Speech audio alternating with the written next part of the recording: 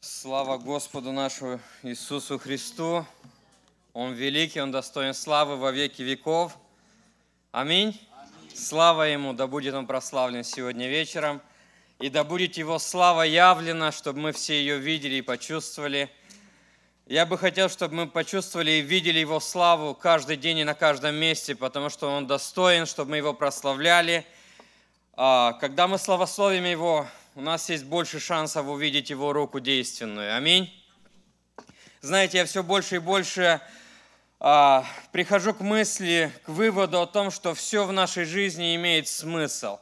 Что нету ни одного случая, события в жизни христианина, которое было бы бессмысленным. По сути, нет ни одного катастрофы в жизни христианина, которая не имела бы смысла. Я все больше и больше понимаю, что Бог сконструировал все именно, что должно слаживаться так, как оно слаживается.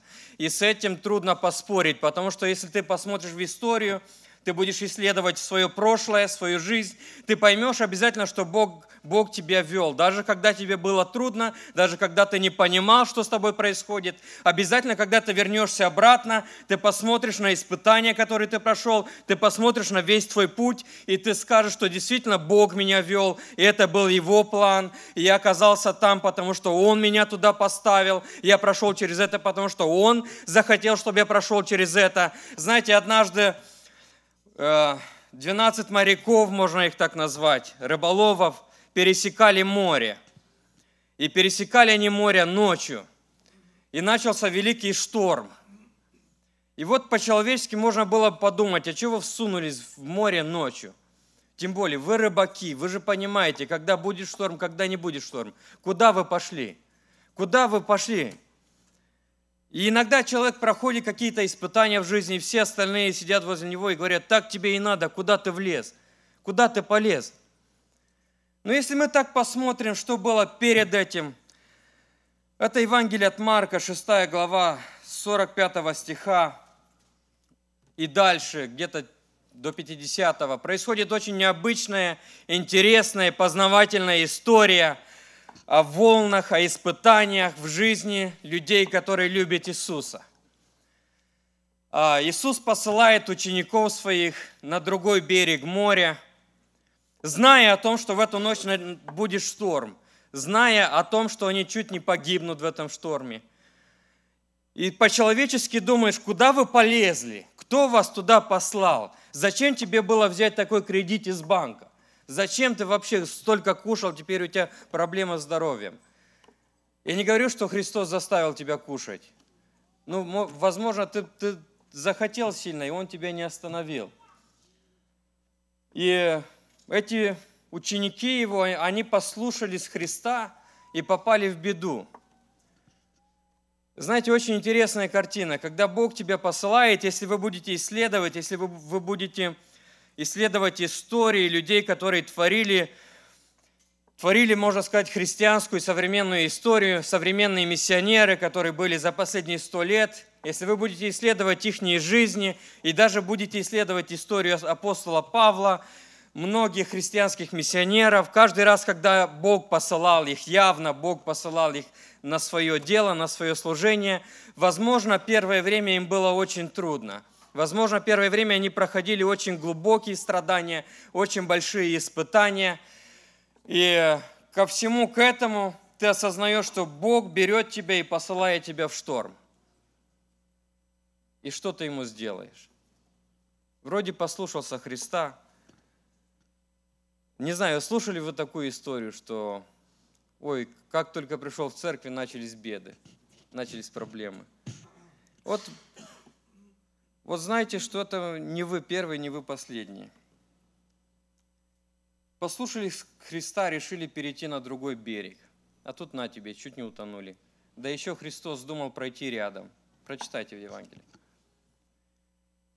Пока они не увидели Его, сказали, ого, это призрак, начали кричать и сказали, Боже, спаси нас. Я хочу сегодня порассуждать над одной темой, которая меня очень сильно волнует и волновала практически с первого дня, как я покаялся. Потому что покаялся я начал заниматься служением посещения, я посещал очень много людей, которые сидели дома, не имели возможности идти в церкви. Эти люди страдали очень много. И у меня в сердце всегда вот была такая борьба. Я ругался с Богом одно время. Я спрашивал Его, почему, и почему, и почему. Я очень хорошо помню день, когда я сидел дома. Я вспоминал некоторые беседы, которые имел с людьми, которых посещал. И было очень больно, какая-то вот скорбь в сердце. Я помню, что я был в посте, и этот день для меня очень знаменательный. Я помню, как вечером я пошел на молитву, и как ко мне подошел пророк. После моего целого дня борьбы с Богом ко мне подходит пророк и говорит только пару слов. Он говорит: не учи меня, что делать. Аминь. Знаете, и до сих пор я не знаю, что ему сказать, но я понимаю, что не надо его учить. И до сих пор, видя боль в Божьем народе, видя боль в церкви, хотелось бы его учить. Если вы послушаете людей, которые потеряли веру, в большинстве случаев люди отрекаются от Бога, потому что они видят страданий в церкви, страдания, когда невинные люди страдают. И так хочется его научить. Но Бог суверенный, и, возможно, мы не поймем всех вещей, почему мы проходим те или иные испытания, но есть нечто в Духе Святом, когда ты попадешь в Божье присутствие. Возможно, ты не получишь ответ почему, но ты обязательно получишь силу пройти дальше. Часто мы ищем ответ почему, но когда мы попадаем в Его присутствие, уже не важно почему. Мы получаем силы пройти еще дальше, еще дотянуть, еще дальше пройти. Знаете, я скажу несколько тезисов, так сказать их. И это будет некоторые поучительные наставления, которые я испытал на своей шкуре, некоторые извлек из жизни других людей. Некоторые это чисто теоретические, которые я вывожу на основе Писания. Страдания и боль в Божьем народе, беднота в Божьем народе – это то, что Христос оставил среди нас. Когда Бог вывел Израиля, Бог дал очень ясную заповедь. Он сказал, что я повелеваю тебе, чтобы ты заботился о нищих, которые я поставил среди тебя в земле твоей. Бог вывел Израиля, вывел их оттуда с богатством целой империи. Вы должны понять, что Египет – это была огромная, богатейшая империя на то время. И Израиль, когда вышла эта куча рабов, они унесли все золото Египта. Они унесли с собой все богатство Египта. Они ободрали Египет до ниточки. До сих пор они так и не восстановились. Вы должны понять, что евреи есть евреи. Они обчистили все подряд. Все, что попало, они все унесли с собой. Но Бог говорит, среди всего этого изобилия и богатства, даже при том, что Он вводит его в землю, богатейшую землю, Бог говорит, среди тебя по-любому будут нищие. Я оставляю среди тебя нищего. Я оставляю среди тебя бедного. Я оставляю среди тебя вдову. Я оставляю среди тебя сироту, чтобы ты научился, чтобы ты открывал свою руку, чтобы ты подавал руку помощи брату своему. Это очень важная цель. И мы должны понять, как церковь, что Бог иногда допускает страдания в Божьем народе, чтобы все тело научалось быть одно, чтобы все тело научалось поддерживать друг друга. Это и есть цель, и это и есть сила церкви. Мы должны очень ясно, очень хорошо понять для себя, что сила церкви – это в том, что мы можем быть едиными. Сила церкви – это в том, что мы можем страдать друг с другом. Это то, что мы можем радоваться друг с другом. Это есть огромная сила, которую мы иногда не понимаем до самого конца, что сила церкви – это есть в том, чтобы мы любили друг друга. Сила церкви – это есть в том, чтобы чувствовать боль друг друга. В этом есть огромная мощь, которую мы иногда не понимаем. И мне жаль, что это понимают дьявол, это понимают бесы, это понимают люди, которые ему служат, потому что они кучкуются, они дружны. И иногда христиане спорят и ругаются, и делятся постоянно. Тем временем, как Писание пишет, что если одно царство воюет друг с другом, то оно падет обязательно. то я бы хотел, чтобы мы очень ясно поняли, что если есть боль в Божьем народе, то мы должны быть соучастниками этой боли. Мы должны быть соучастниками этой боли. И первое, наверное, одна из первых причин, почему Бог допускает в церкви страдания, это то, чтобы мы научились открывать руку свою для брата своего, для сестры своей. Почему Бог допускает страдания в церкви? Это потому, что ты есть в этой церкви. Почему есть больные люди в нашей церкви? Потому что ты здоровый. Почему есть некоторые другие люди, которые проходят испытания? Потому что у тебя все хорошо, и ты можешь его посетить, и ты можешь показать силу и любовь Иисуса Христа. Знаете, мне понравилось, сейчас мы были недавно, Иосиф проповедовал одной женщине, вы, наверное, слышали, он писал это на группе, на дом горшечника. Она решила оставить ребенка, он проповедовал на parenthood, там, где она пришла сделать, как он называется, аборт, убить своего ребенка. Она решила оставить ребенка, потом она покаялась, уверовала в Христа, и сейчас в понедельник делали ей как специальный такой вечер в ее поддержку. Ее это очень сильно коснулось, было много людей с нашей церкви, было люди с мексиканской церкви, с американской, с румынской церкви. Там было около 120, может 110 человек. Была очень такая приятная атмосфера, и знаете, что случилось после этого? После этого вот эта женщина, мексиканка, она стала идти и рассказывать другим женщинам, что когда я пришла аборт делать на parenthood, то мне сказали, что надежды нету. Сказали, что это лучший выход, что ты никому не нужна с ребенком. Но она сказала, но у Бога есть церковь на этой земле. И вчера я пошла в эту церковь, и там была сцена полна подарков. И поверьте, если вы оставите своих деток жить, то у вас есть церковь, которая вас поддержит. Она сказала, что церковь любит вас вас любит Бог, и вас любит Его церковь. Она сказала очень замечательную вещь, она сказала, что там были люди с разных мест, там были славяне, там были румыны, там были американцы, мексиканцы, там все были воедино. Она сказала, что это было тело Иисуса Христа, которое меня поддерживает. И там другая женщина сказала, я тоже хочу, чтобы мне так сделали. Сказала, я оставлю своего ребенка жить, но я хочу, чтобы мне в церкви сделали тот же самый вечер в мою поддержку, чтобы были столько же подарков, чтобы было столько же народу, который будет мне показывать свою любовь. Знаете, Писание пишет, что ангелы пытаются вникать вообще, что такое церковь. Никто не может, ни у кого не получается.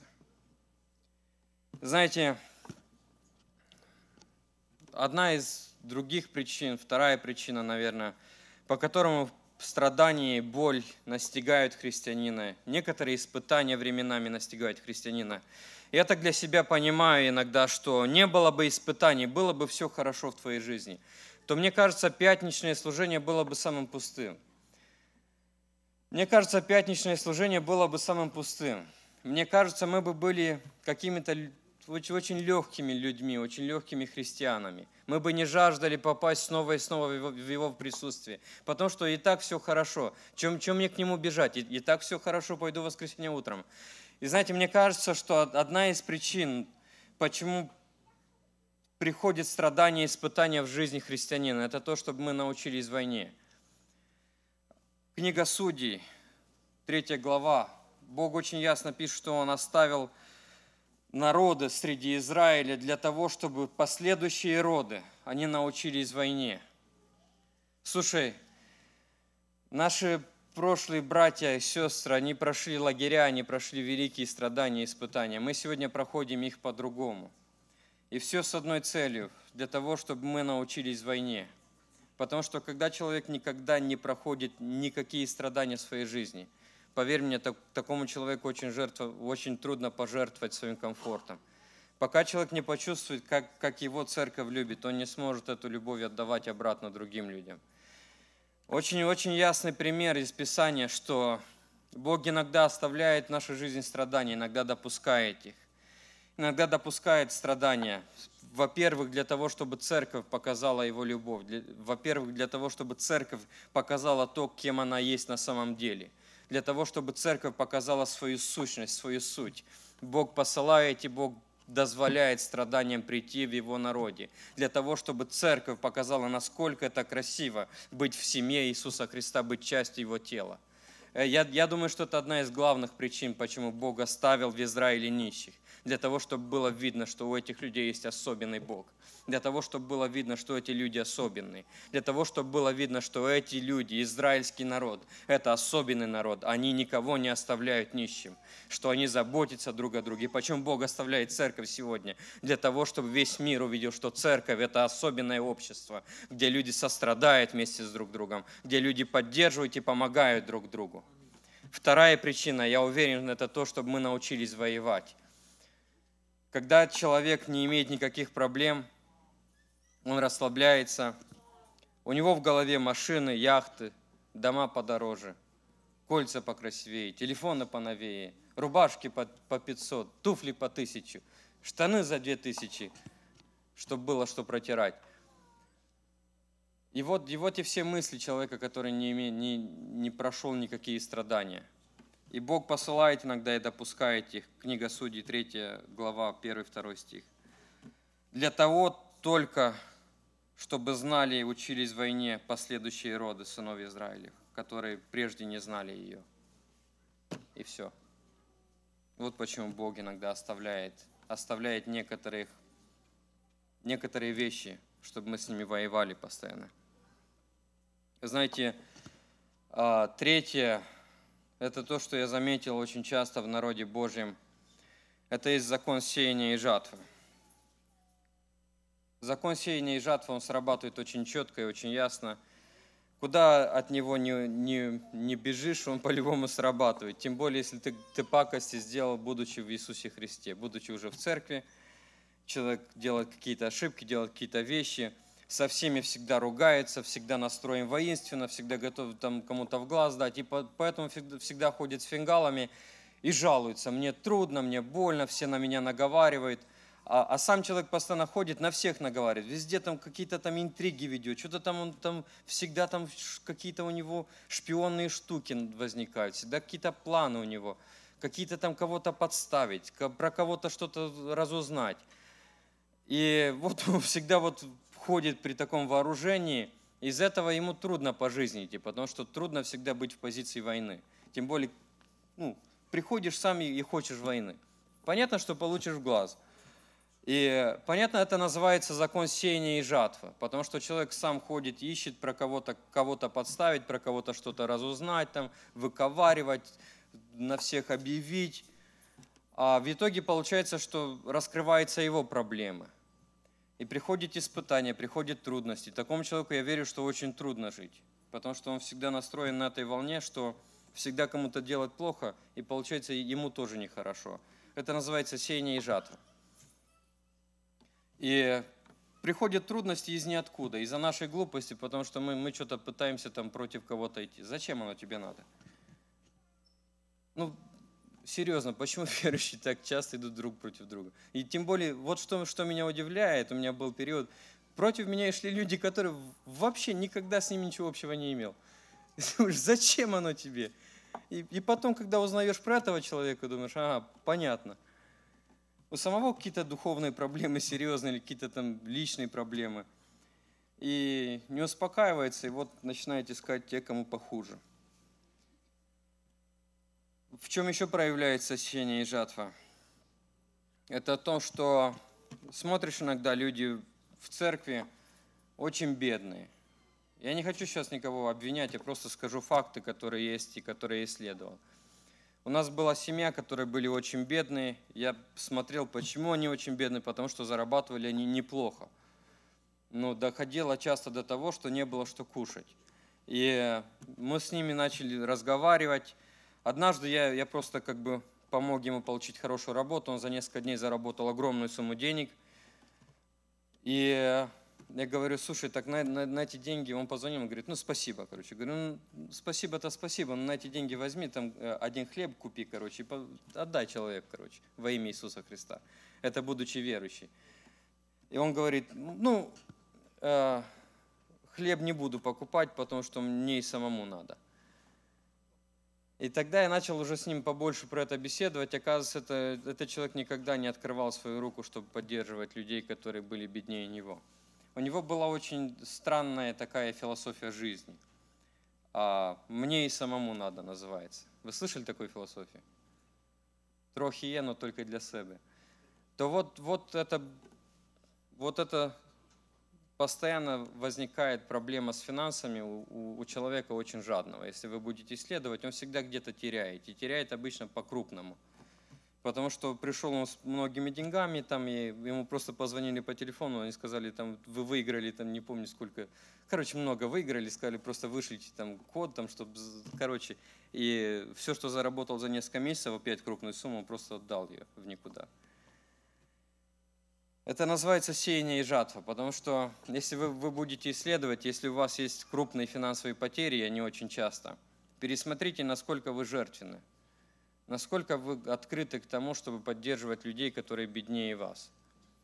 Если у вас есть крупные финансовые потери, они постоянные, вот постоянная бедность, постоянно такая серьезная бедность, при том, что вы можете хорошо зарабатывать, исследуйте, насколько вы жертвенны по отношению к другим людям, по отношению к Богу, по отношению к церкви. Я не говорю, чтобы вы отдавали все своего дома, просто исследуйте свое сердце, исследуйте источник, откуда приходит так, что всегда нету денег в семье. Как так получается, что при том, что заработок хороший, денег никогда нету? Если вы будете исследовать, почему на вас люди плохо говорят постоянно, то, может, еще раз исследуйте, может, вы сами начинаете плохо говорить про кого-то, потом выясняется, что они про вас тоже нехорошо говорят. Запомните, сеяние и жатва – это штука, которая работает, и она не отнимается никогда. Второзаконие 8:16. «Питал тебя в пустыне манною, которой не знали отцы твои, дабы смирить тебя, испытать тебя, чтобы впоследствии сделать тебе» что? Добро сделать, благо сделать тебе. Братья и сестры, если Бог вас смиряет, вам, наверное, надо позавидовать. Скоро вам будет хорошо. Потому что вы в этом смирении вы кушаете нечто, что отцы ваши не кушали. Хоть она вам надоедает через 40 лет, но когда-то будет хорошо, потому что Писание пишет, что смирял тебя, проводил тебя через пустыню, было тебе плохо, было жарко, но вся суть, все, для чего я организовал весь этот исход, это чтобы сделать тебе добро. Цель Бога очень проста – сделать тебе добро. Хочешь ты бороться с Ним, борись, но Он тебя любит, Он обязательно сделает тебе хорошо. Петр говорит, что дабы испытанная вера ваша оказалась драгоценнее гибнущего золота, хотя огнем очищенного, к похвале Божией. Знаете, очень часто Бог испытывает людей, и все, что происходило в той лодке у Марка, то, с чего я начал мою проповедь, все то испытание, весь тот переход через море, все те волны, все те колебания, которые пришли в их жизнь, это было для того, чтобы воспитывать и вырастать их веру. Очень часто именно в наших страданиях, именно в наших испытаниях, в наших трудностях, когда мы посмотрим, когда мы увидим в них Иисуса, идущего по волне, именно тогда наша вера начинает расти. Именно иногда в страданиях и наша вера и поднимается. Хотя мы иногда не понимаем, почему и как мы это проходим. Но когда мы проходим определенные обстоятельства, определенные проблемы в своей жизни, обворачиваясь назад, мы можем записать это и сказать, что действительно Бог был со мной. Аминь. Знаете,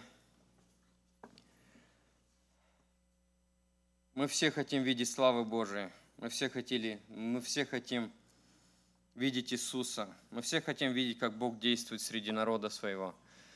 Я знаю, что мы приходим на это место, и мы всегда приходим с определенным ожиданием. Мы все приходим на это место не просто так, мы приходим с определенным ожиданием. Я знаю, что мы все приходим, ожидая Бога. Я знаю, что мы все, когда молимся, мы молимся, ожидая Бога. Я знаю, когда мы открываем Писание, мы ожидаем Святого Духа, который будет нас поддерживать. Я знаю, что когда мы ревнуем о чем-то, мы ожидаем, что мы это получим. Но я знаю еще что-то, что перед тем, как Бог поднимет человека, перед тем, как Бог допустит человека на определенное служение, Бог будет его испытывать, потому что Писание пишет про Иисуса Христа. Бог говорит через Исаию, что вот я полагаю в Сионе камень краеугольный, камень испытанный. И тот, кто уповает на этот камень, тот будет стоять. Вы должны понимать, что иногда перед тем, как Бог тебя поднимет на некоторый уровень, перед тем, как Бог доверит тебе некое служение, перед тем, как Бог доверит тебе некоторые служения в церкви или какое-то духовное дарование, возможно и скорее всего, что будет период глубокого испытания в твоей жизни.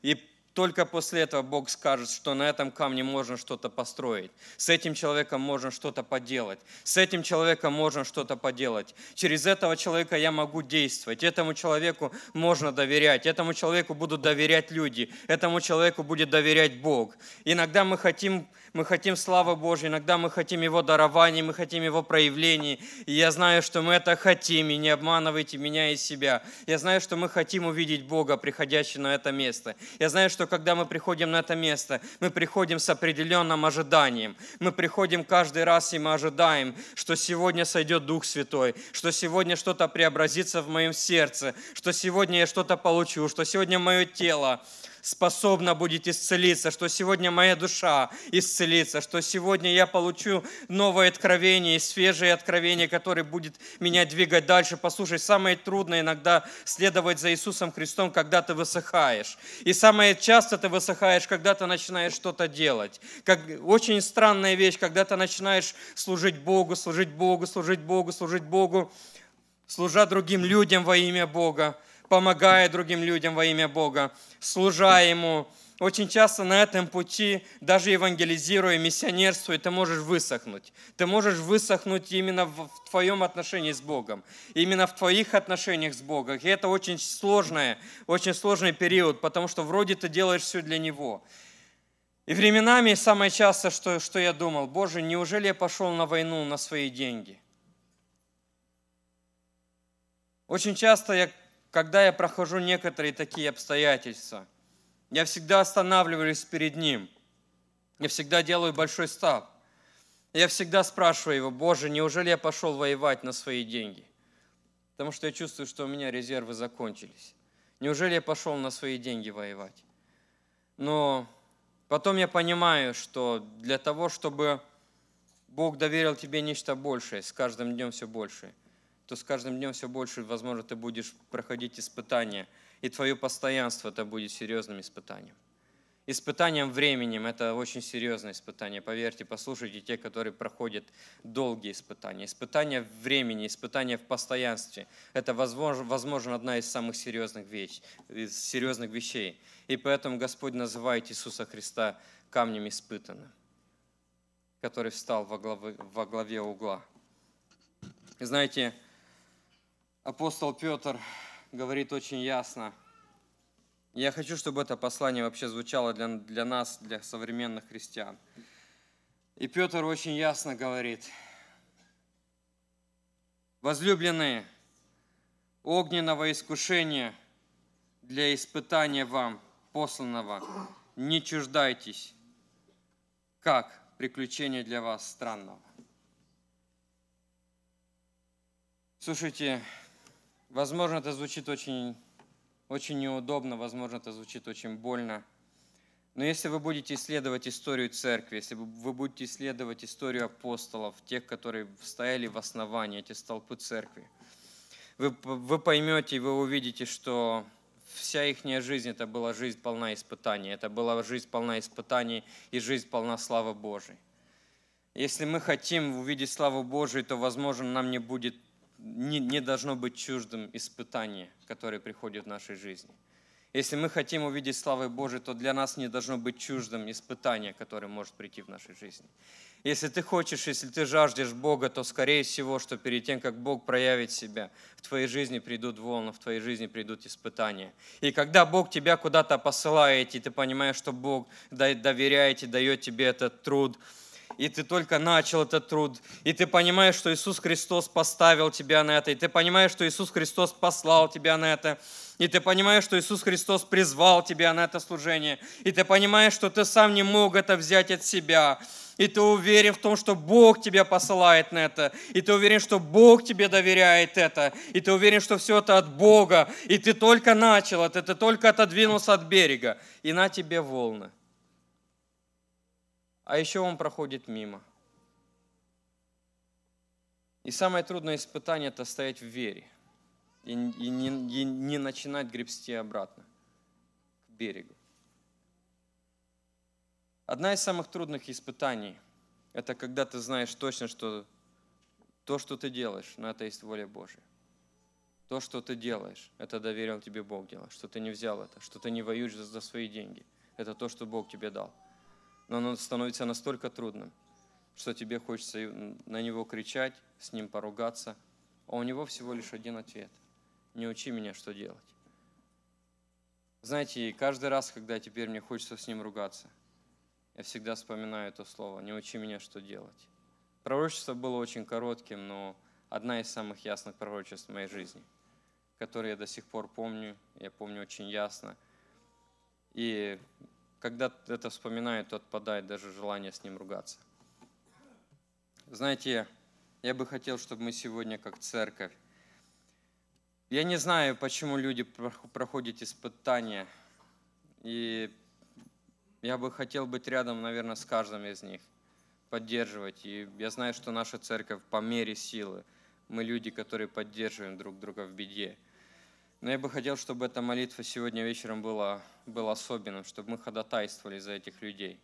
Если в твоей жизни ты проходишь испытание, какое-то великое потрясение, какую-то боль, я знаю, что, возможно, моя проповедь не ответила тебе на все вопросы, но одна из причин может быть, что Бог учит тебя войне. Бог учит тебя войне. Другая из причин, возможно, что ты что-то посеял. Возможно, ты сам что-то сеешь постоянно нехорошее. И это все постоянно взрастает, и тебе постоянно трудно. Но исследуй свою жизнь. Исследуй свою жизнь и пойми, не являешься ли ты сам источником своих трудностей. Не являешься ли ты сам источником своих испытаний. Потому что иногда мы все спихаем на Бога, все спихаем, люди злые, дьявол злой, короче. А всего лишь ты просто сеешь это день и ночь. Ты сеешь это день и ночь, и поэтому тебе так трудно и легче не будет, пока ты не перестанешь это делать. Иногда дети не слушаются родителей, потом попадают в огромных, серьезных проблемах и думают: а почему так? А почему так? А потому что есть духовные законы, которые Бог поставил. И иногда мы думаем, что Бог ходит с палкой, наказание. Послушайте, Бог не ходит с палкой и не бьет никого. Просто есть определенные духовные законы, которые для нас должны быть очень ясными. И нарушая их, мы сами себя наказываем. Не то, что Бог тебя наказывает, ты сам себя наказываешь, нарушая определенные духовные законы, которые мы должны очень ясно понимать их на основе Писания.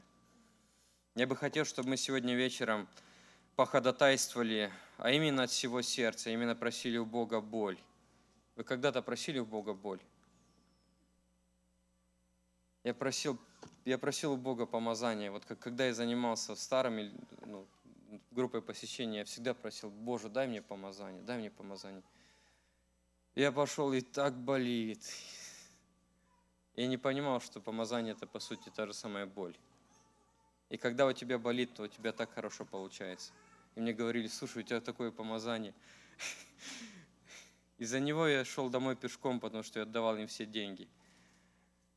Из-за боли, которые мы называем иногда помазанием, не понимая, что если у человека есть определенная сила Божия, то, скорее всего, что боль, которая в нем, она превыше этой силы. То я хотел бы, чтобы Бог дал нам вот именно почувствовать Его сердце, чтобы Бог дал нам сегодня вечером вот быть как одно тело. Я знаю, что мы знаем людей, которые страдают в нашей церкви. Я не хочу никого смущать, не хочу назвать никакие имена. Но в этой молитве я хочу, чтобы мы походатайствовали глубоко за этих людей. Я хочу, чтобы мы вошли в ходатайственную молитву сегодня вечером. Я знаю, это тяжелая молитва, это может быть тяжелый труд, но на это есть воля Божия, потому что Писание учит, чтобы мы носили бремена друг друга. Писание учит, чтобы мы носили бремена друг друга. Я хочу, чтобы мы сегодня в этой молитве походатайствовали за людей, которые проходят через испытания. Люди, которые в нашей церкви, потому что не зря Бог допустил, чтобы они были в нашей церкви. И не зря Бог допустил испытания в их жизни. Я хочу, чтобы мы за этих людей именно, чтобы молитва наша была именно за них. Давайте помолимся.